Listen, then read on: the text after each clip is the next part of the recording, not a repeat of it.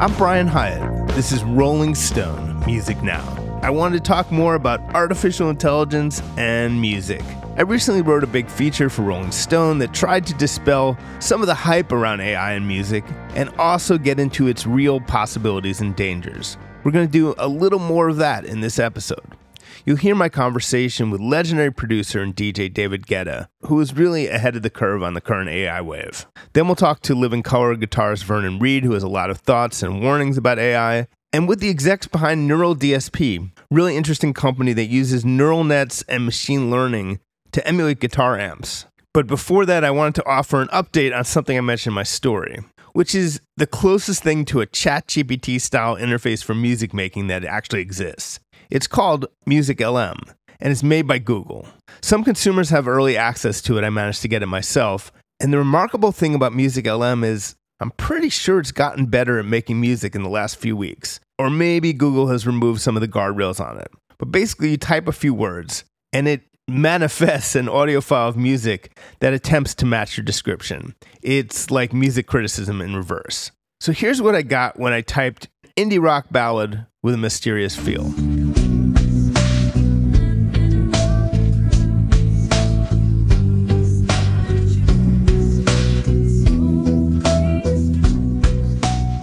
From there, I wrote 70s style jazz rock with a modern twist.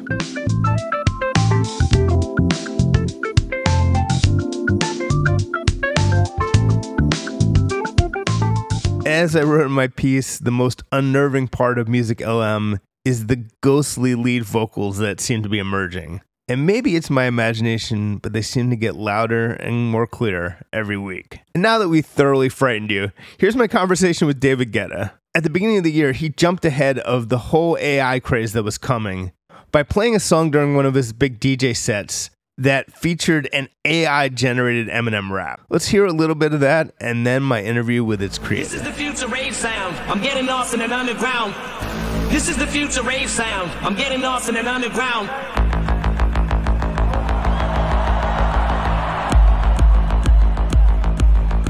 What you did with Eminem predicted what was going to happen for the next couple months. It must be interesting for you to watch what's happened since. Yeah, of course. I've been following this from the beginning, and I thought it was so interesting. That's why I did this. I didn't want to release a record like this. It was just to open a conversation, and I think I was right to open this conversation. What do you make of, what did you think of specifically the Drake Weekend thing and all the conversation about that?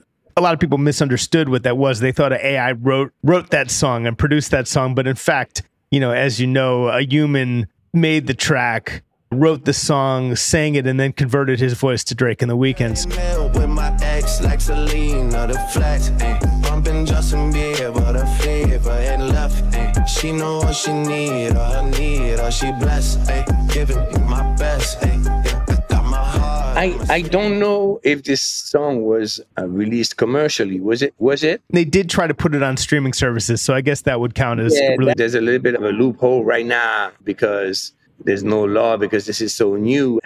But this is why when I did the Eminem thing, I did it on a record that was like absolutely obvious that it was not an Eminem record. It was just to show technically that it was interesting what was happening.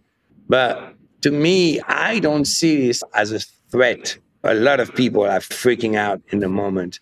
I just see this as another tool for us to make better records, make better demos. And if I would want to sell a record to Ariana Grande, Rihanna, I think it's a good way to have her singing on it so that she knows exactly how it's going to sound like. But there's something that cannot be replaced, and it's taste.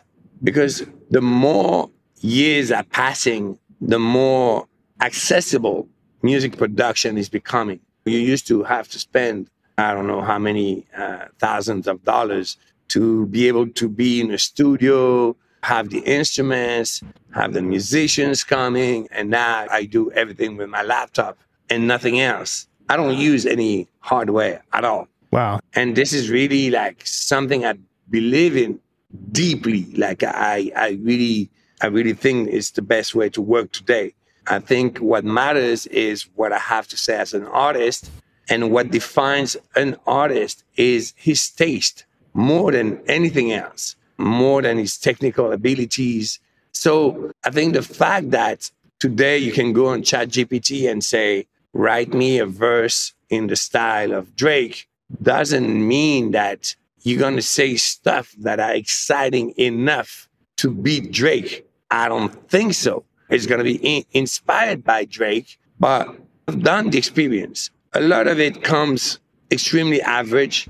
Some of it come good. Some of it sucks, but you still have to choose. And the reality of any artist, what makes your career is just making the right choices, because we all work with different musicians, different writers. No one does everything on its own. If they say that, they're lying. And really what makes great artists what they are is they have a very specific ear. They have a very specific taste. You listen to Calvin Harris, it's Calvin Harris. When you listen to me, you know it's me. When you listen to Chainsmokers, you know it's them. And same for Timbaland. And I think that's just a matter of being able to express our taste. So the way I see it, AI is going to be one more tool to democratize music. But if you have terrible taste, your music is still going to be terrible, even with AI. And you can use the voice of Drake and The Weeknd and Michael and Prince at the same time. If your song sucks, it's still going to be a bad song. That's a great point. That's a great point. When you did the Eminem voice, did you use one of the tools where you just type the lyrics and it comes out rather than a voice conversion? Yes, exactly. Probably UberDuck. Did you use UberDuck? Yeah, it was GPT and UberDuck. And still, it took a little bit of production skills because, of course, it was not sounding perfect at the beginning. I had to do a few edits, etc. But I thought it was very impressive. Now it's a whole other level, like when you can take a demo singer and make the sound and the song sing exactly like a singer we love. That's a completely different level now. And it's funny to see just in 3 months how advanced it is. And I have a friend that is working on an app right now. We were in the studio together, so he was showing me, and he modeled something like 50 different singers. And he's a singer himself. So he was like singing songs and having all those different artists interpreting the song. And on the last day we were working, he told me like, oh, but there's a new engine that just came out that is like already 10 times more powerful than the one he was using, which was already 10 times more powerful than the one I was using 3 months before. So I think it's going to be amazing, but I'm really not scared at all. Have you been playing with the voice cloning? Yeah, I did. But it's interesting because what I noticed is you still need to sing in the style of the singer. And again, this shows that taste, style is really what defines an artist. Because if you look at pop melodies, it's almost always the same. The chords are always the same. I'm so happy that Ed Sheeran won on this problem he had on the song and Marvin Gaye, with Marvin Gaye being my favorite artist of all time. But if now people are going to sue you because you use a chord progression that have been used before, then it becomes completely insane because hundreds of songs have the same chord progressions. What I'm saying is that chord progressions are used by so many different people. If you look at pop melody schemes, there's a lot of common movements, distance between the notes. So again, it's the way you do it. And I've tried, I was having a song, it's really funny. I was having a song and I was like, oh, wow. Imagine Drake on this song would be so incredible. It would be perfect. And I did. I asked my friend, can you give me Drake's voice on this song? And it was not that good. Who was singing who you converted into Drake? It was a demo. We wrote the song. So I played the chords and a bass line and some basic drums. My friend wrote the song, a famous songwriter. We wrote that song together. Yes. It was his voice on the demo.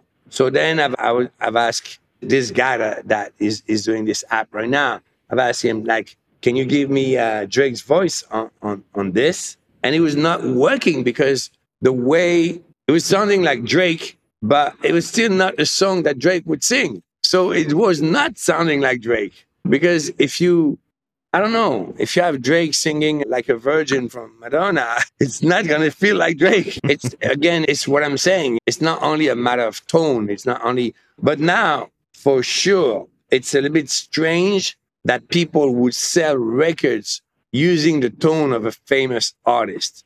I don't think that's right. I think this is just a very interesting moment of technology, but that people would make money on the top of that doesn't feel right to me.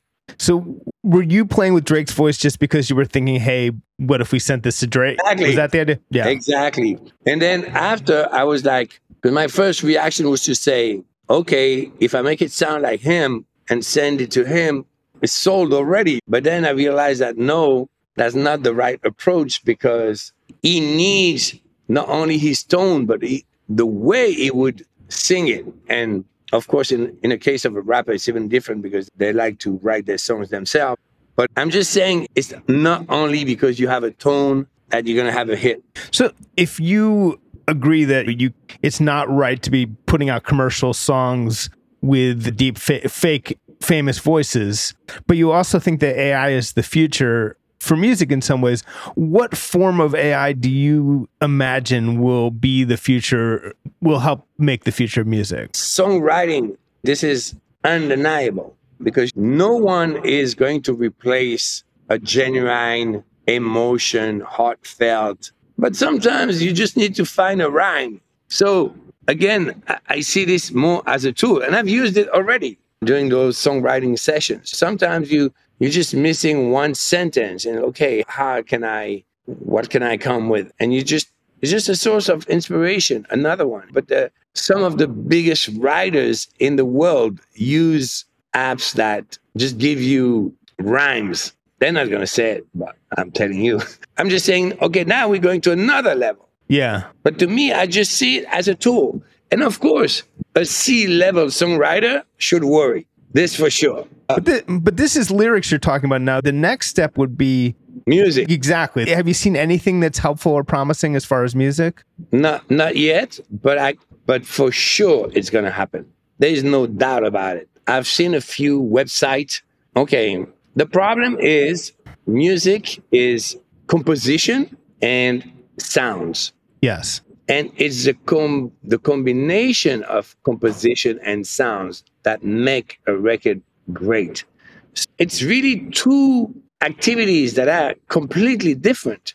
And sometimes you can hear something that if you ask an AI right now to do melodic techno, melodic techno is not that complicated when it comes to composition. But if the sounds suck, then it's not going to feel like melodic techno. Like there was this, I don't remember which one, but there was like this massive Afrobeat crossover hit that was huge. But I was laughing because everyone thought it was so cool because it was Afrobeat, but the chord progression was 1-5-6-4, which is the most common pop music progression ever in history. But because it was Afro, because of the way the guy was singing, because of the type of melodies he was using, because of the drums, because of the sounds, you could feel it was coming from Africa. But if you would strip down everything and just listen to the composition, the chord progression of Forever Young,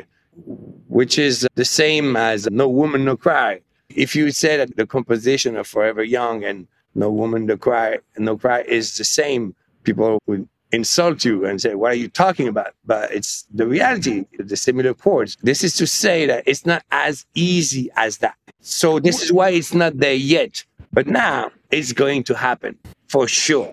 Because musicians, we are the result of what we've learned. We are the result of the music we've listened to since we were kids and the music we love. And we play this music and we add something personal into it. And this is what we call creation. But we don't create from nothing. We say, oh, what about using the chords of this song, but changing the last chord and having a new melody on the top? This is the reality. Okay, some people are going to hate me for saying this, but we are only the result. We don't wake up and say, oh, I'm going to create something that was never, ever done before. It's like And the reality is that we follow musical scales, which proves that it's already a pre-organized musical system. We don't create scales, we follow rules. Okay, you got good inversions, or you're on a higher level, you mix major and minor.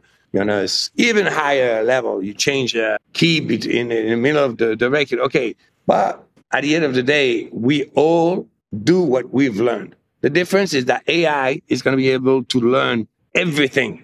So, of course, AI is going to win at the end because they're able to say, okay, one day, I hope, you're going to say, okay, I want to make a soul record, and AI will have all the soul chord progression in history and with the exact percentage of the ones that have been the most successful and the key that is the most favorable for this chord progression. You cannot fight with this. It's impossible. So again, I think that more and more it's going to be about taste and not only technical abilities. Seeking the truth never gets old. Introducing June's Journey, the free-to-play mobile game that will immerse you in a thrilling murder mystery. Join June Parker as she uncovers hidden objects and clues to solve her sister's death in a beautifully illustrated world set in the Roaring '20s. With new chapters added every week, the excitement never ends. Download June's Journey now on your Android or iOS device, or play on PC through Facebook Games. What's up, everyone? It's Reality Steve, your number one source for all things Bachelor Nation and reality TV. Every day, I'm giving you the behind-the-scenes juice and your info on all your Bachelor Nation stories, and also interviewing some of your favorite reality stars.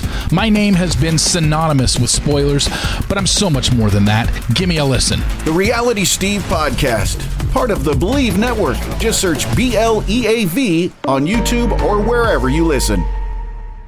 If they have something that's good in 2 years and you can type in, give me a beat that's one of your songs or like something you'd make, they type your name. And what if it's really good? What would you think about that? It won't be any different from any time I made a record that was a little bit like changing the game and that a million different producers and artists have copied me. I've copied other people. It's the same. So one thing that occurred to me is that, especially for a producer, that just means that you have to make something that's not like anything you've made before, which you do anyway. You just move on to the next thing, and that way and then let them copy that and then move to the next thing. Maybe that's the solution. But this is already the way it is now. It's right. What maybe people don't realize. When you've been doing this for a while, you already know that's how it is. Like there's like when I made Sexy Bitch.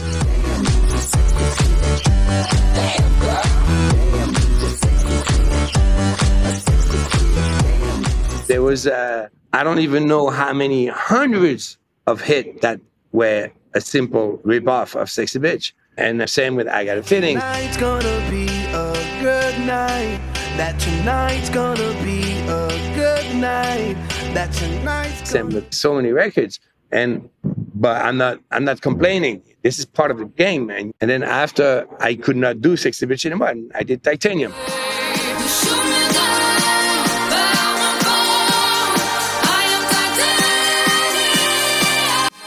And then there was like another 100 hits that came out of that.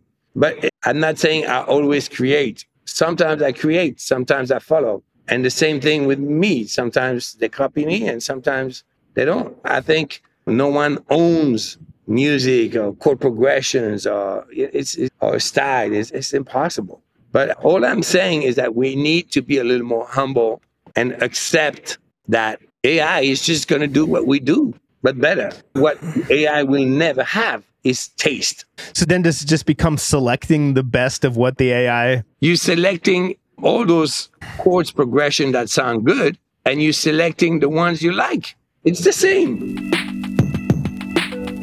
Next up is Living Color's Vernon Reid, who is a true music intellectual and had some deep thoughts on the promise and peril of AI. I've used technology a great deal, and I dig the things that it can do, but I see things on the horizon that are going to be very troubling. And I'm not sure, because it's not just about a single technology. It's about a compendium of technologies, each of them going in their own directions And at a certain nexus, they're going to link up the way. That's, I think, going to be it's going to have a huge impact on how music is produced, how music is consumed. Already technology's had a tremendous impact. Throughout the whole run of recorded music, technology has been at the center of what's sellable, what's not sellable, the choices that musicians, artists make, and the choices that consumers make. And particularly when I think of the streaming services and how low the pay scale is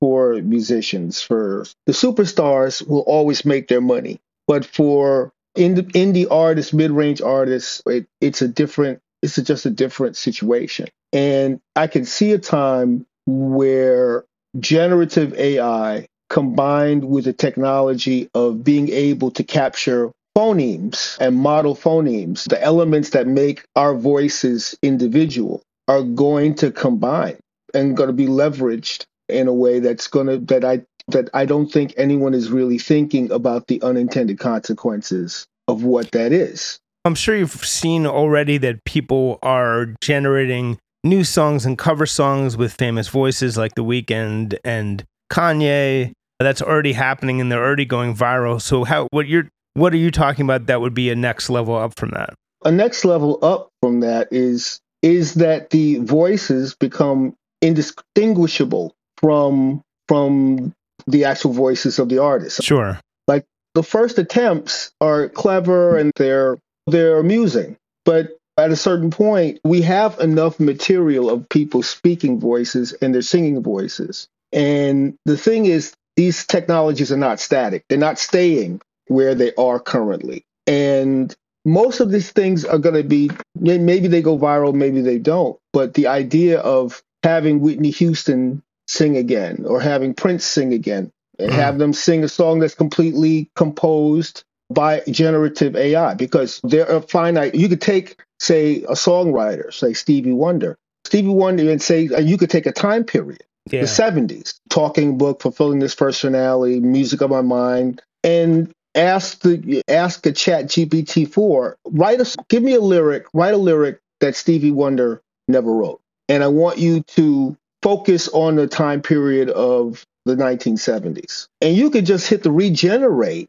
You could just hit the regenerate button until something is, wow, that's actually pretty good. Do you see an AI being able to, quote unquote, play a guitar solo that can be as interesting and creative as a human guitar player, even if no physical guitar ever comes into the play there? And this is where it's tricky, because it's not just about playing a lot of super fast notes. It will have to do things that I don't think are currently like bending a note or doing a vibrato. That's a physical activity. Doing a slide, a vibrato. I'm talking about sliding your finger on the fretboard, not even talking about using an actual slide. Yes. And those are very particular and very personal signature things. But the idea that cannot be modeled, I would like to think it can't be modeled. I would like to think so. Now, there are plenty of bands that don't have amps on stage. What is your concern here? We're creating a situation that we have no idea what the end point is. We have no idea. Like, a concern for me is what would stop a music streaming service from creating a completely artificial artist, give that person a name and a biography, and just to see what happens, see if they get likes, see if people, because people, they're just taking music as a utility for them, as opposed to getting involved with, oh, this person's interesting. Who are they? Where are they from? What's their biography? You could create an electronic artist that doesn't actually exist, and they don't have to pay anybody. They're paying themselves. They make a thing, and the idea that we privilege our uniqueness, and that can never be challenged. Our uniqueness, our human uniqueness, can never be challenged. I think that is really under threat now. We're not going to get the toothpaste back in the tube. And again, I'm not a Luddite, but it's something to be aware of. There are ethical things to be aware of. You know, what happens if you could say, okay, Tupac is back. We got the hologram, but no, we have all original rhymes by Tupac. And probably the producer's going to say, that's corny, that's whack. Oh, no, that's cool. Do use that one. We're still going to be in the process as editors for now, right? And we can choose what rhyme does the hologram say? What rhyme does the hologram spit? And put that on a beat that's completely generated, not by a beat maker. And you can present a hologram of Tupac, larger than life, rhyming brand new tunes. And the thing is, it's not about the part when it's whack. When whackness takes care of itself. It's whack, it didn't work, so that dispenses with it. That's not the problem. The problem is when the rhyme is actually dope, when the rhyme is catchy. It's the problem isn't it's terrible. That's not the problem. The problem is when you want a virtual Michael Jackson to do a tune that's as catchy as "Wanna Be Starting Something" that no human being was involved in. Chuck D just said basically maybe the way to combat this is to make more human music, to make music. He was looking at this fake Drake, The Weeknd song, and that basically the way to combat this in his mind is to make more human and soulful music, to do vocals that aren't so processed and are harder for a machine to imitate, that kind of thing. That was his kind of rejoinder to all this. I don't know what you thought of that. I think anything that motivates a writer or a person to create is great. If fear of a kind of dystopian thing is in the artist's imagination and that motivates them to write something, then I'm all for it. I don't want it to see it become anti-technology. I don't want that. If the tools spark a human to think about other things different, to express themselves in a different way, to turn something 45 degrees and look at it from another angle, I'm all for it. What I don't trust is the big companies leveraging this technology to eliminate artists. And finally, here's Doug Castro and Francisco Crespo of Neural DSP. As I mentioned, they make very convincing neural net models of guitar amps that a lot of musicians are using even live. They just made a model of Tom Morello's amp setup with his cooperation. So let's hear what Tom sounds like playing that, and then jump into that interview.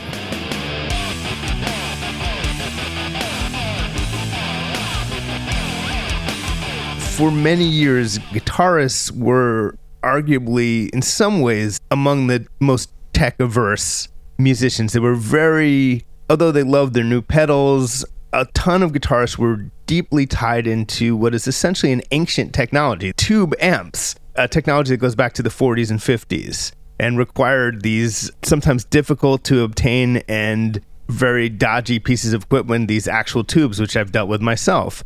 And even before you guys came along, there has been a movement in recent years to emulate amps using digital technology better than had ever been done before. But you're taking it to a new level. So I guess tell me a little bit about what you do that's different. Sure. So I think one of the tricky things to know about this is, as you mentioned, musicians can be quite averse to adopting new technologies. One of the trickiest things to balance is actually how much and where to innovate. People really don't seem to want you messing with their instrument. Like, I have Gibsons and Fenders mainly. It's kind of like the further you get from the instrument, the more room you have to reinvent things and innovate. One of the things that we did very differently was that because our method for modeling amplifiers, which is something that we created from scratch, is fully automated, allows us to measure.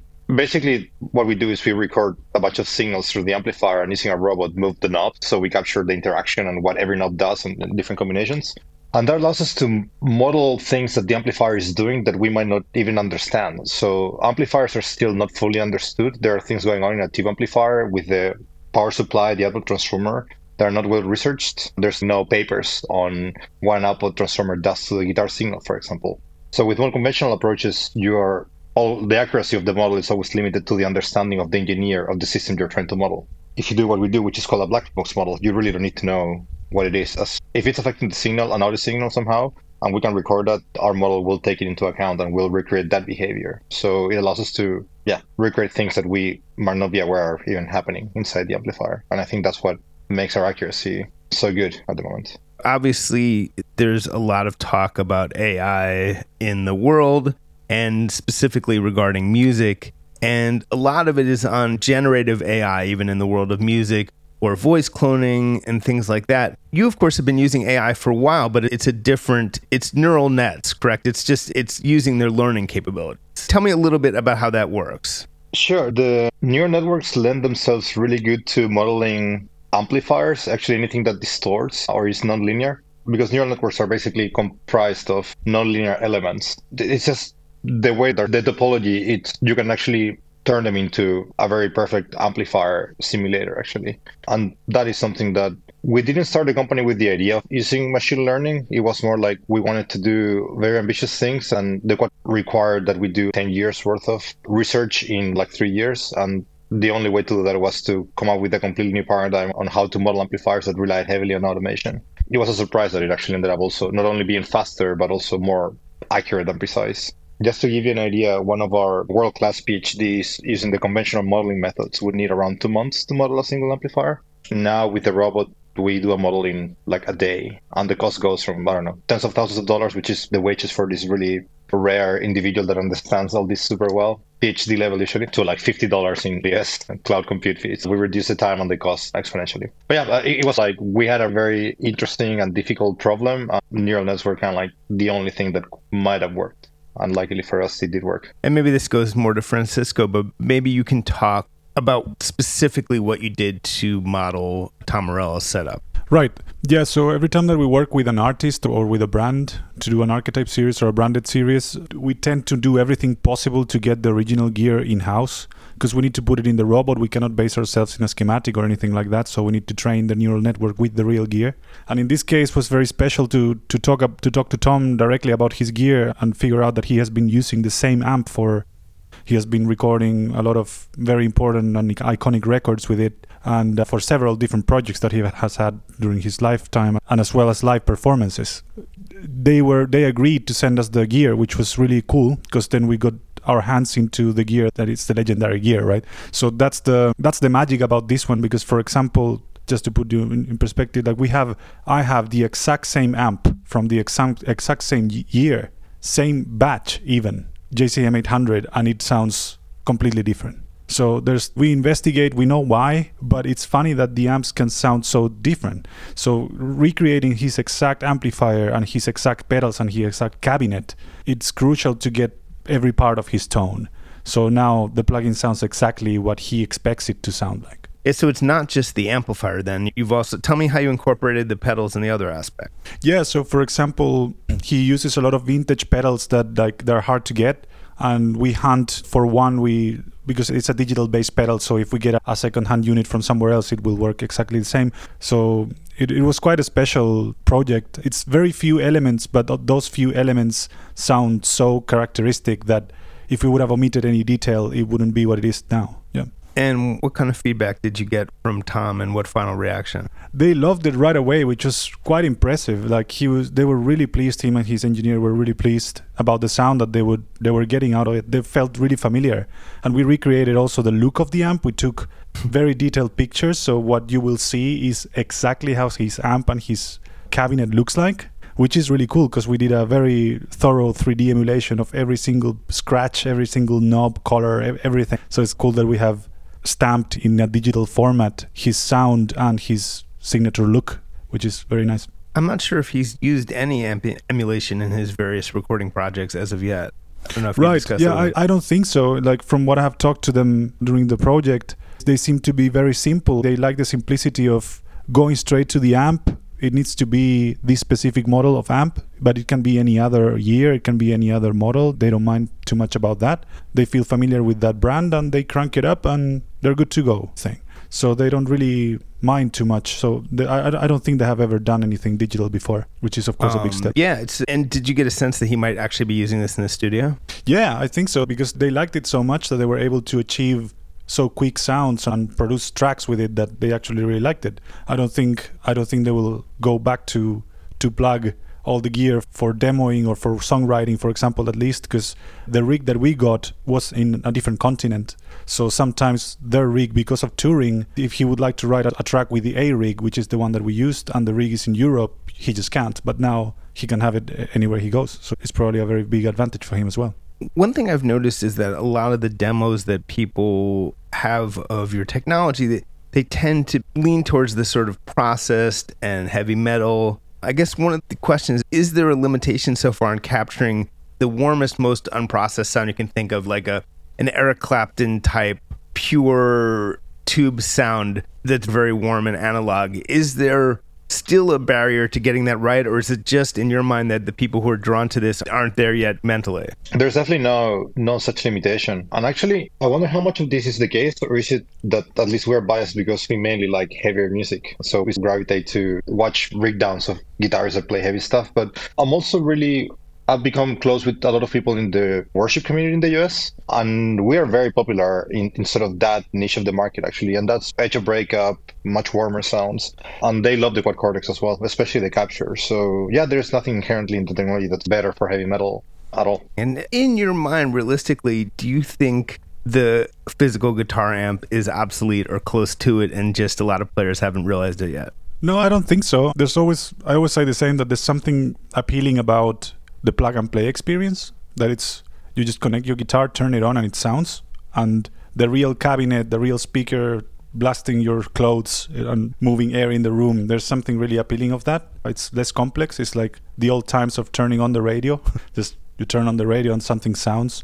I think that there's something about that won't really die. Is there a 1% gap or something that needs to be closed as far as making it indistinguishable the best tube amps, or is it, I realize this is extremely subjective, or is it a much less than that? Do you feel that you're now extremely close? I'm curious how you would gauge that. I think we're extremely close. And I think not just us, but I think Universal Audio and Fractal Audio are also extremely close. And that was one of the instances we had with Francisco when we were doing the quad cortex, actually, was that there were already companies that were so close, say 99% there, that there wasn't a 10x room for improvement in how close to the real amp our models could sound. There was probably marginal room for improvement, but where there was a huge room for improvement was in intuitiveness and ease of use. Like there, in that realm, we could make the product 10 times better. So we focused a lot on that. But no, I think we've been at the 98, 99. I mean, we're quantifying subjective things, so it's arbitrary. But I think we've been at the 95 plus region for a few years now already. I think that we're always tweaking and improving things a little bit, but it's all very marginal. Like most people would never know the difference. Like Francisco and people with really well-trained ears can. But most people, I think, would be happy already with the best that we and others. Have you actually tried scientific blind tests? We always do it at the office. Every time something gets ready in the research and development department, it gets tested in a blind test by every volunteer that wants to just play guitar within the company. So employees in the company in the office, everybody can play and guess which one is which. And surprisingly enough, sometimes it happens actually more often than not that people would prefer the model for ABC reason. For more clarity, for more punch, for more whatever feel that they get on their hands. It has happened a lot of times that people prefer the model, even if they can tell the difference. I like this one. Which one is it? The model, which is sometimes funny. At its core, we talked about this, but what you're doing with the neural net is letting it extrapolate. Basically, you're playing it, you're teaching it what an amplifier sounds like in all these different situations at all these different levels. And then from that, it can build a sort of 360-degree picture as close as possible to every conceivable way it could possibly sound. And tell me what's inaccurate about that description. Not much, actually. It's pretty much that, right? So basically what you do is that you start with a state that has an output that's very far from what it should be, and then that is fed back to the neural net. That's error or loss, it's called. And based on that, there's like sort of new iterations, new parameter adjustments, and you do this process. There's so much to it, but in principle, there's not much more to it, actually. And that's our show. We'll be back next week. In the meantime, subscribe to Rolling Stone Music Now wherever you get your podcasts. And please leave us 5 stars and a nice review on Apple Podcasts and Spotify, because that's always appreciated. But as always, thanks for listening, and we will see you next week.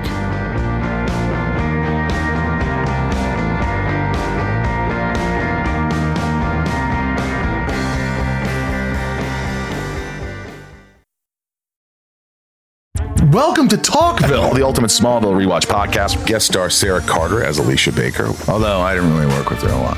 But Tom did, and they had some real big smoochy scenes. Yeah. Can we talk about that? Could there be any more sex? What was a 3-page makeout scene that just kept going? Good Lord, we get it. They have chemistry. Jump in now or catch up on any of the past seasons of Talkville on YouTube or wherever you listen.